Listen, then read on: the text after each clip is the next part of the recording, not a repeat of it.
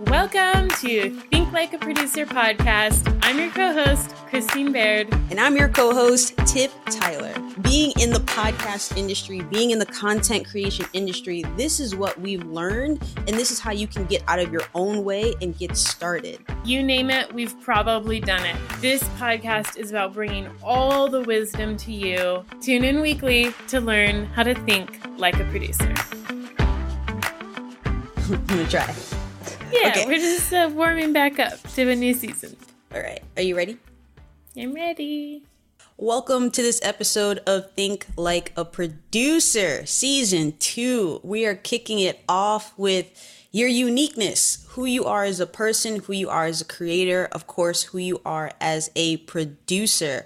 I think this is something that we wanted to start off with everyone because there's so many kinds of shows. There are so many kinds of ways to tell your story, to express whether you're educating, whether you're entertaining, informing, all the different kinds of shows that you want to choose, what's really going to make you stand out. And we've talked about it a little bit on season 1, and we continue to emphasize as much as we can that you are what makes your show unique. But playing to your strengths is what's really going to, what we think, take you further. So what does that mean? On a video side, there are opportunities for you to record long, record short, do interviews, do just literally YouTube shorts, 60-second vertical videos that are super new to YouTube shorts and actually are doing really well. On our YouTube channel, if you're watching this right now, you'll see that a short that we put out in July has more views than any video that we have, almost 1,000 views. We're still new on our YouTube platform, and it's just 60 seconds of content.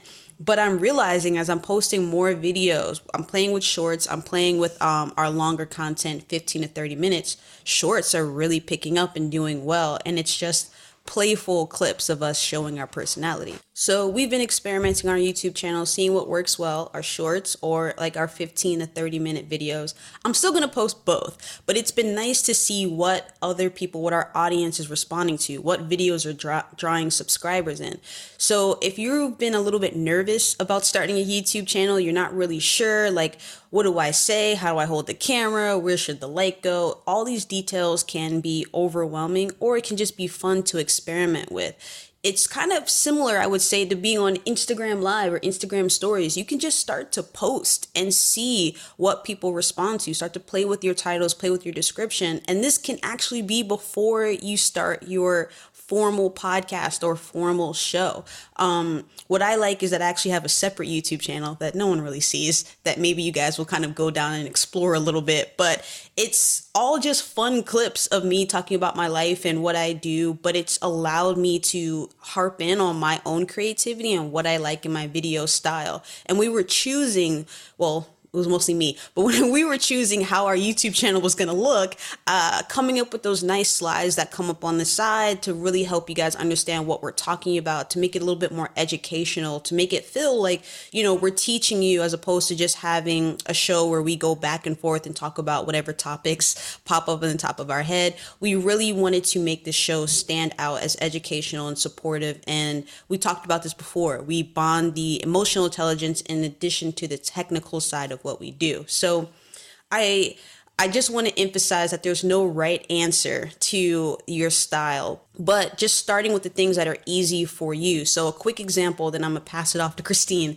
but a quick example of this can be just the way you record your show.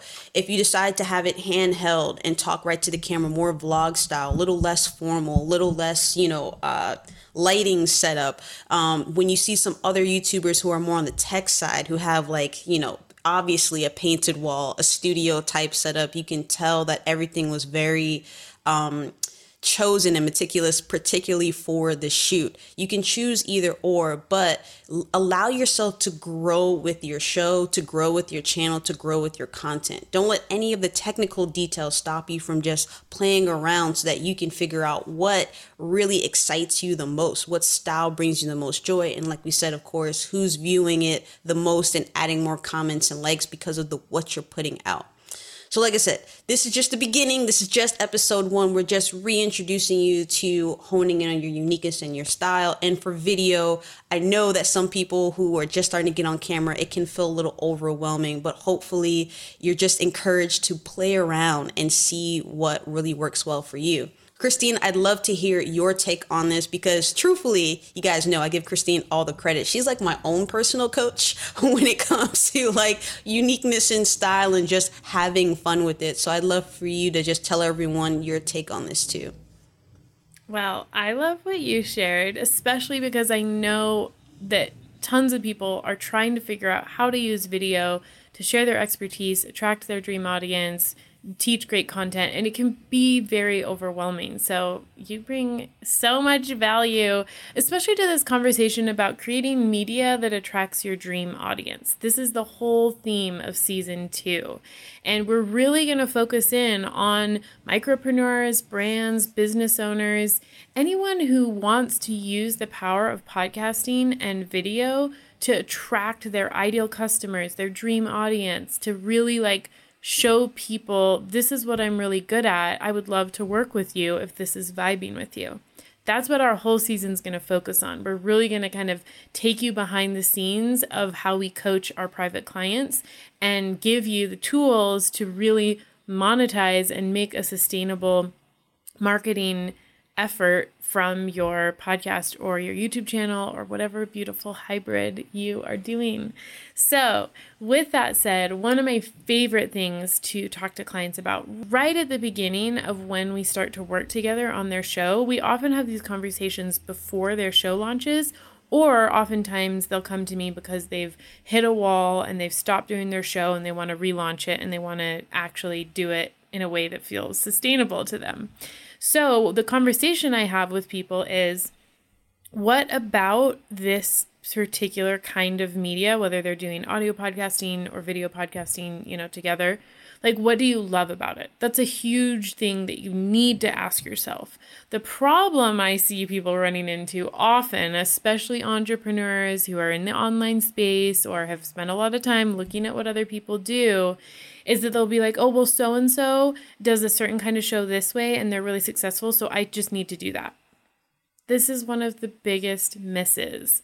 So to state the obvious, Tiff and I are pretty well known in our space for having produced this big podcast School of Greatness for years that has now become one of the most well-known podcasts in self-development and entrepreneurship.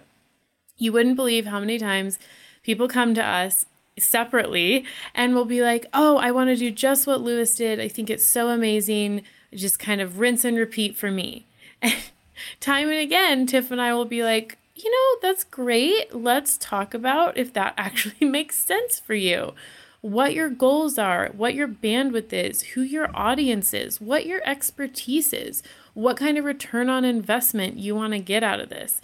These are actually the conversations we have because once we start digging into this with our clients, we realize, oh, this type of show that you've seen someone like Lewis or Tim Ferriss or Gary Vaynerchuk or, Marie Forleo or Gabby Bernstein, fill in the blank with some bigwig, it would actually not be the best for you. 1, because of the amount of work and expense involved. But 2, because a lot of times people think I'll just be a great interviewer. I'll just be a great teacher. I'll just be great at having conversations with random people. You know what? Most of us, that's not actually our strong suit. If you're lucky, it might be a natural gift of yours to host a conversation with someone you don't know very well. But for most people, that's actually not their zone of genius. And even the people who it is their zone of genius, they've probably worked pretty hard and trained for a while to get as good as they are. So when I say play to your strengths and kind of really hone in on your uniqueness, the conversation I'm having with a client is, what do you have the most fun doing that you get feedback from like friends and family that you're really good at? So some people, that's going to be teaching content, right? When you're kind of listening or watching a great teacher, they just have it. So if you have that gift and you've trained it and developed it and people give you great feedback when you teach workshops, teach on a webinar, whatever your area of teaching is, if consistently people are like, this was incredible, it was the best way I've ever learned this. Well, let's take that into the podcast then. Why don't we have a show where you're teaching the thing you're really good at teaching? We don't need to bother with guests and interviews and all this nonsense. Like, no, if your strength is being a master teacher, let's use this show to shine the light on that. And that will very naturally enroll people to want to come work with you, to want to come buy your workshops and your courses and the ways that they can learn more from you. See where I'm going with this? Okay, let me give you another example. Sometimes a client will come to me, and once we start digging into their strengths, we'll realize that what they're really good at is listening to someone else's story and kind of pulling the nuggets and the gems from it and having a really intimate, vulnerable conversation because they're really emotionally intelligent, they're empathetic, they understand. That's just a natural gift of theirs. So in that situation, it would make a lot of sense for them to have like a conversation style show, maybe not even an interview. Interviews have been done a lot, and every once in a while you'll stumble across a great one, but like we said earlier, it's not most people's natural gift. A conversation is very different than an interview.